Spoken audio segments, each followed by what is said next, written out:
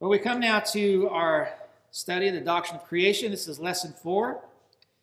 And last Lord's Day, we began to unpack paragraph 1 of chapter 4, which reads, "It pleased God the Father, the Son, and Holy Ghost for the manifestation of the glory of his eternal power, wisdom, and goodness in the beginning to create or make of nothing the world and all things therein, whether visible or invisible, in the space of 6 days, and all very good." Now, I had asked the question last week, how did the divines know all this? Where did they get this information from? And of course, the answer is that the Bible tells us so. When we consider creation, its origins, its purpose, make no mistake about it, it is a question of faith. It is a matter of faith. Hebrews 11:1 again says, "Now faith is the assurance of things hoped for, the conviction of things not seen. For by it the people of old received their commendation. By faith we understand that the universe was created by the word of God, so that what is seen was not made out of things that are visible." John Calvin raised a very good question at this point. He says, if it's by faith alone that we know that it was God who created the world, what do we do with non-believers, the infidels, that is, those without faith who acknowledge a creator? After all, Paul tells us in Romans 1 that the very appearance of heaven and earth constrains even the ungodly to acknowledge some maker. And hence Paul condemns all for their ingratitude, because they did not, after having known God, give him honor that was due to him. And further, Calvin writes, "No doubt religion would not have so prevailed among all the nations, had not men's minds been impressed with the convictions that God is the creator of the world." It thus then appears that this knowledge which the apostle here in Hebrews 11 ascribes to faith exists without faith. So how do we answer that? Well, here's Calvin's reply. He says, though there has been an opinion of this kind among heathens, that the world was made by God, it was yet very evanescent. That is, it was fleeting, it was vanishing. For as soon as they formed a notion of some God, they became instantly vain in their imaginations, so that they groped in the dark, having in their thoughts a mere shadow of some uncertain deity, not the knowledge of the true God. Besides, as it was only a transient opinion that flit in their minds, it was far from being anything like knowledge. And we may further add that they assigned to fortune or chance the supremacy in the government of the world, that they made no mention of God's providence, which alone rules everything. Men's minds, therefore, are wholly blind, so that they see not the light of nature, which shines forth in created things, until being irradiated by God's Spirit, they begin to understand by faith what otherwise they cannot comprehend. Hence, most correctly does the apostle ascribe such an understanding to faith, for they who have faith do not entertain a slight opinion as to God being the creator of the world, but they have a deep conviction fixed in their minds, and behold the true God. And further, they understand the power of his word not only is manifested instantaneously in creating the world, but also is put forth continually in its preservation. Nor is it his power only that they understand, but also his goodness, wisdom, and justice. And hence, they are led to worship, love, and honor him. End quote. So you see, a true knowledge, a true understanding of creation, its origins and its purpose, is only going to come by faith in the word of God. That is our foundation. Now, when I say that, you might think, well, you could say that about every doctrine we look at, right? I mean, we're going to do a lesson with each doctrine. Our foundation is the Bible for this doctrine. And no, I don't plan on doing that, at least on my part. But I wanted to emphasize this point, especially with this doctrine of creation, because so many people drop the ball here. There's a ton of pressure, I'm sure I don't have to tell you, in the name or in the world, in the name of science, to adopt their methodology and their conclusions about the world and the universe and its origins. And for too many people, this pressure is just too great. It's too much.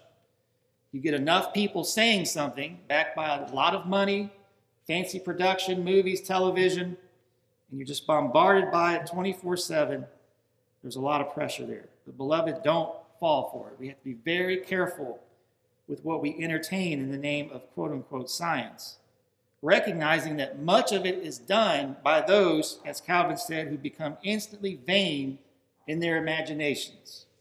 and they're groping in the dark. They are not working with the right presuppositions.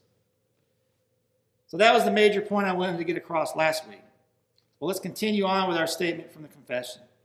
After having considered the purpose of creation, as we noted in the first 2 lessons, and the source of our knowledge, now let's consider the who of creation and why. Our confession says it pleased God in the beginning to create.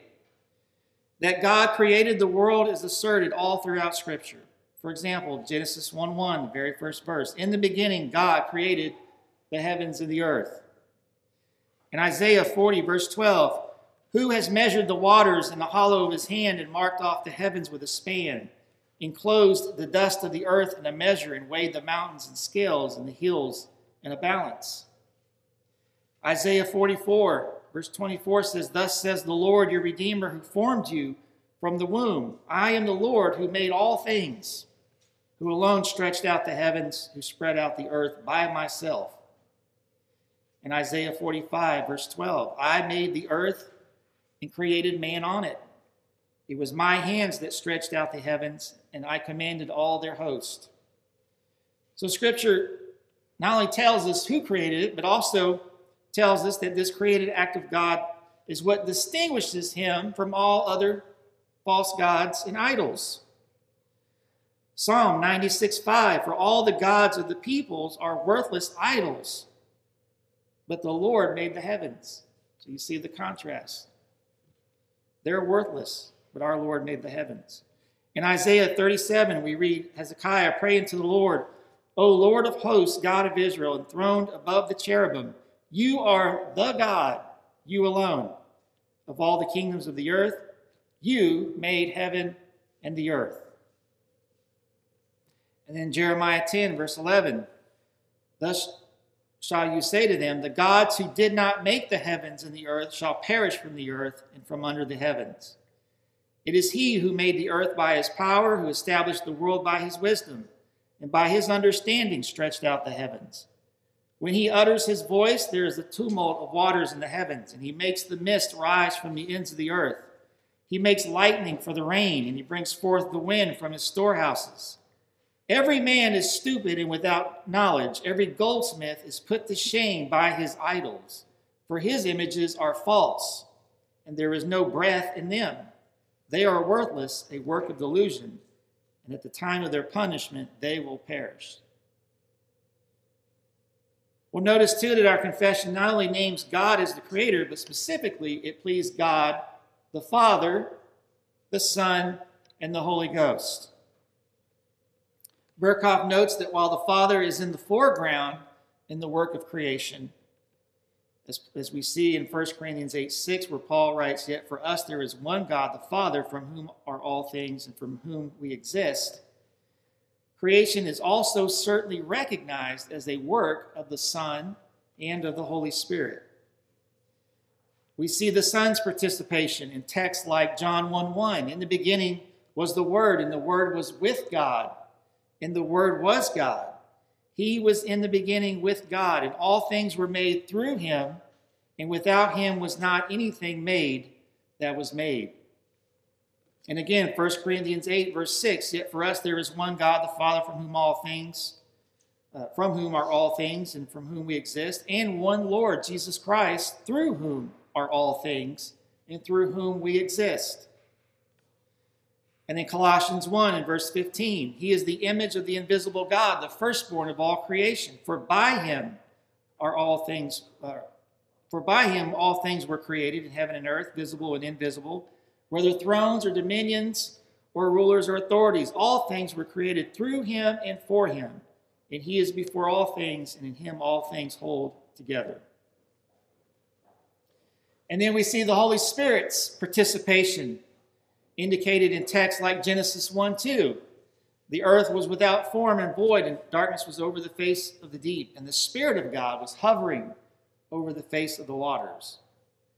In Job 33:4, the Spirit of God has made me, and the breath of the Almighty gives me life.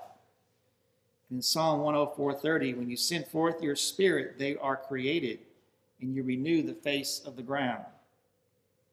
Again, Berkhoff writes, the work of creation was not divided among the three persons, but the whole work, though from different aspects, is ascribed to each one of the persons. All things are at once out of the Father, through the Son, and in the Holy Spirit.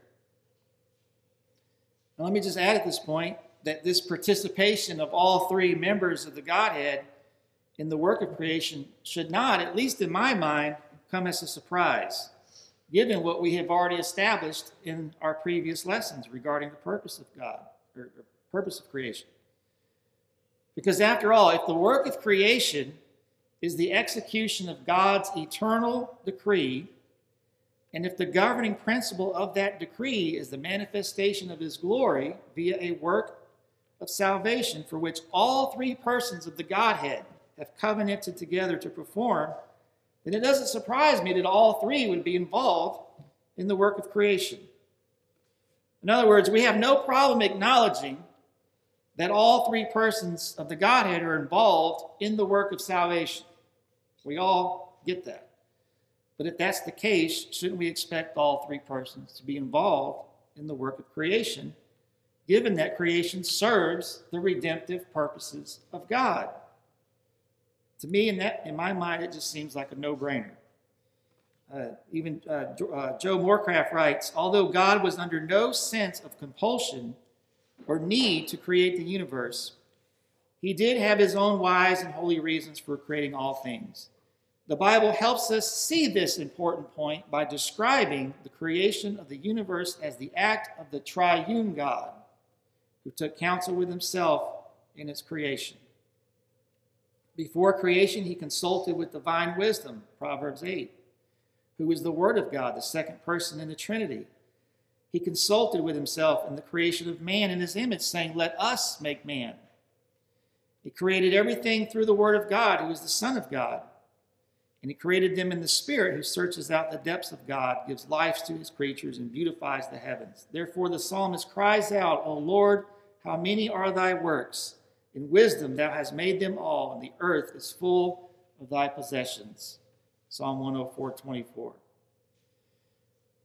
Now, if you read Morecraft in this section, he didn't take the route that I did with supralapsarianism in order to demonstrate this governing principle of the decree of God. But what he does point out here easily fits with what we've been saying. Morecraft's point here is that the Bible describes the creation of the universe as the act of all three persons. And it does this in order to help us see that God, in his own wise and holy reasons for creating all things, or his purpose, is what we've highlighted in the first two lessons. All three members of the Godhead are involved in the work of creation because the work of creation is the execution of that eternal decree, the purpose of which is to glorify himself in a redemptive work that he established by a covenant between the Father, the Son, and the Holy Spirit. I mean, I can't imagine the Father, Son, and Holy Spirit covenanting with one another to perform this work of redemption. And then when it came time to actually execute that plan in time and space, the Son and the Father just sit on the sidelines. It just doesn't make any sense to me.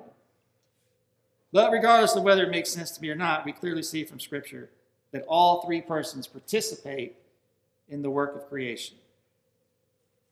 And since we see that this work of creation is grounded in that eternal purpose of God, we see furthermore, and my second point for today is that such a work is a free act of God. Again, Berkhoff writes, creation is sometimes represented as a necessary act of God rather than as a free act determined by his sovereign will. The old theories of emanation and their modern counterpart, the pantheistic theories, naturally make the world but a mere moment in the process of divine evolution. And he references Spinoza and Hegel. And therefore regard the world as a necessary act of God. And the necessity which they have in mind is not a relative necessity resulting from the divine decree, but an absolute necessity which follows from the very nature of God, from his omnipotence, for example, in origin, or from his love. However, this is not the scriptural position. The only works of God that are inherently necessary with the necessity resulting from the very nature of God are the opera ad intra, that is, the works of the separate persons within the divine being, generation, filiation, and procession. To say that creation is a necessary act of God is also to declare that it's just as eternal as those immanent works of God. Whatever necessity may be ascribed to God's opera ad extra is a necessity that's conditioned by the divine decree and the resulting constitution of things. It is a necessity dependent upon the sovereign will of God, and therefore no necessity in the absolute sense of the word, end quote. So, to paraphrase Berkhoff here, what he's saying is that God was under no compulsion, no necessity to create the world. There's nothing about his nature that necessitated this work, which is just another way of pointing out, how many have heard this said before? Well, you know, God was lonely and he needed someone to love. And so he created us. I've heard this 1,000 times. What Berkhoff is pointing out here is that thinking is absurd. If we're going to talk about the work of creation being a necessity, it's only necessary in order to execute his decree, which he sovereignly and freely chose to determine. That's it. There's no necessity based on any deficiencies within God, or because he just couldn't get along without you and me. The Bible teaches us that God created all things according to the counsel of his will. Ephesians 1:11, in him we have obtained an inheritance, having been predestined according to the purpose of him who works all things according to the counsel of his will. And Revelation 4, worthy are you, our Lord and God, to receive glory and honor and power, for you created all things, and by your will they existed and were created. Scripture also teaches us that God is self-sufficient. So there is no lack or deficiency in his being that necessitated that he create you and me, nor is God dependent upon any of us in any way. Acts 17, Paul says there to the Gentiles, the God who made the world and everything in it, being Lord of heaven and earth, does not live in temples made by man, nor is he served by human hands as though he needed anything, since he himself gives to all mankind life and breath in everything. Beloved, it is absolutely absurd to think that God somehow needs you and me to complete him, to fill in some hole or gap in his being and his nature, when your very existence depends on him to start with. Psalm 90, verse 2, before the mountains were brought forth, or ever you had formed the earth and the world, from everlasting to everlasting, you are God. And then Psalm 102, verse 25, of old you laid the foundation of the earth, and the heavens are the work of your hands. They will perish, but you will remain. They will all wear out like a garment. You will change them like a robe, and they will pass away. But you are the same, and your years have no end. Beloved, to understand that in this doctrine of creation, the world is not God, nor is it a part of God. God enjoys, says Berkhoff, his own eternally complete life above the world in absolute independence of it. Beloved, you exist for his purpose, and you exist by his mere sovereign pleasure and will. And so any form of pantheism or emanation, as we read in the philosophers, are pure nonsense.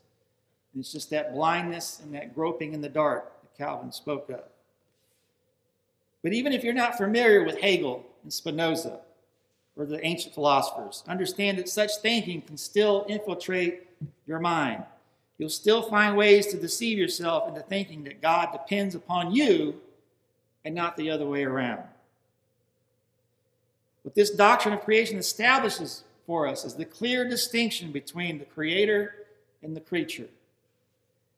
The clear distinction between the independence of God and the dependence of man, and between the eternality of God and the finiteness of man.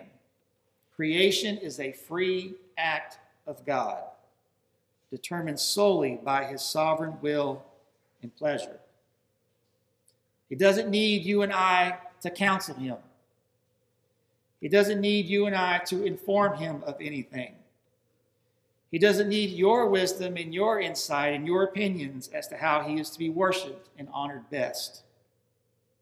This is his plan, freely and sovereignly determined. And at the end of the day, you either get on board with it or you don't. And if you don't, know that there will be consequences.